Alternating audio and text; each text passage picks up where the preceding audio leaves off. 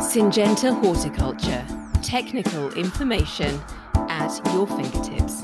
Online, on socials, on podcast.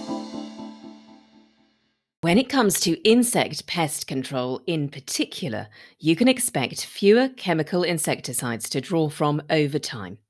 Managing resistance risks to prolong the effective life of the products that remain becomes ever more important. So, in this and my next blog, I want to have a look at how understanding their mode of action can help. In my blog about product development, I outlined how an active substance targets a particular section of a pest's biochemistry.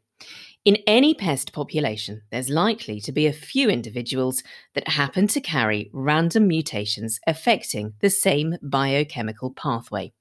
Small enough to have little effect on their ability to survive and reproduce, but just enough to mean the active can't work well or gets broken down by the pest's metabolism. It becomes a case of natural selection. Carry on using the same active substance or any others that are designed to interfere with the same area of pest biochemistry, and those resistant individuals are likely to escape control.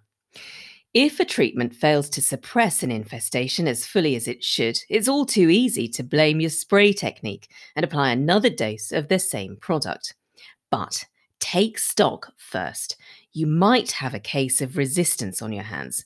So it makes sense to consider something else that interrupts a different aspect of the pest's biology.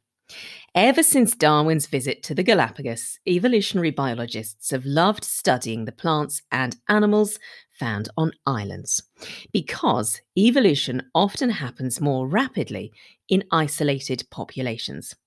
In the same way, resistance can spread more quickly in greenhouses because the pests are cut off from populations outside. So take care.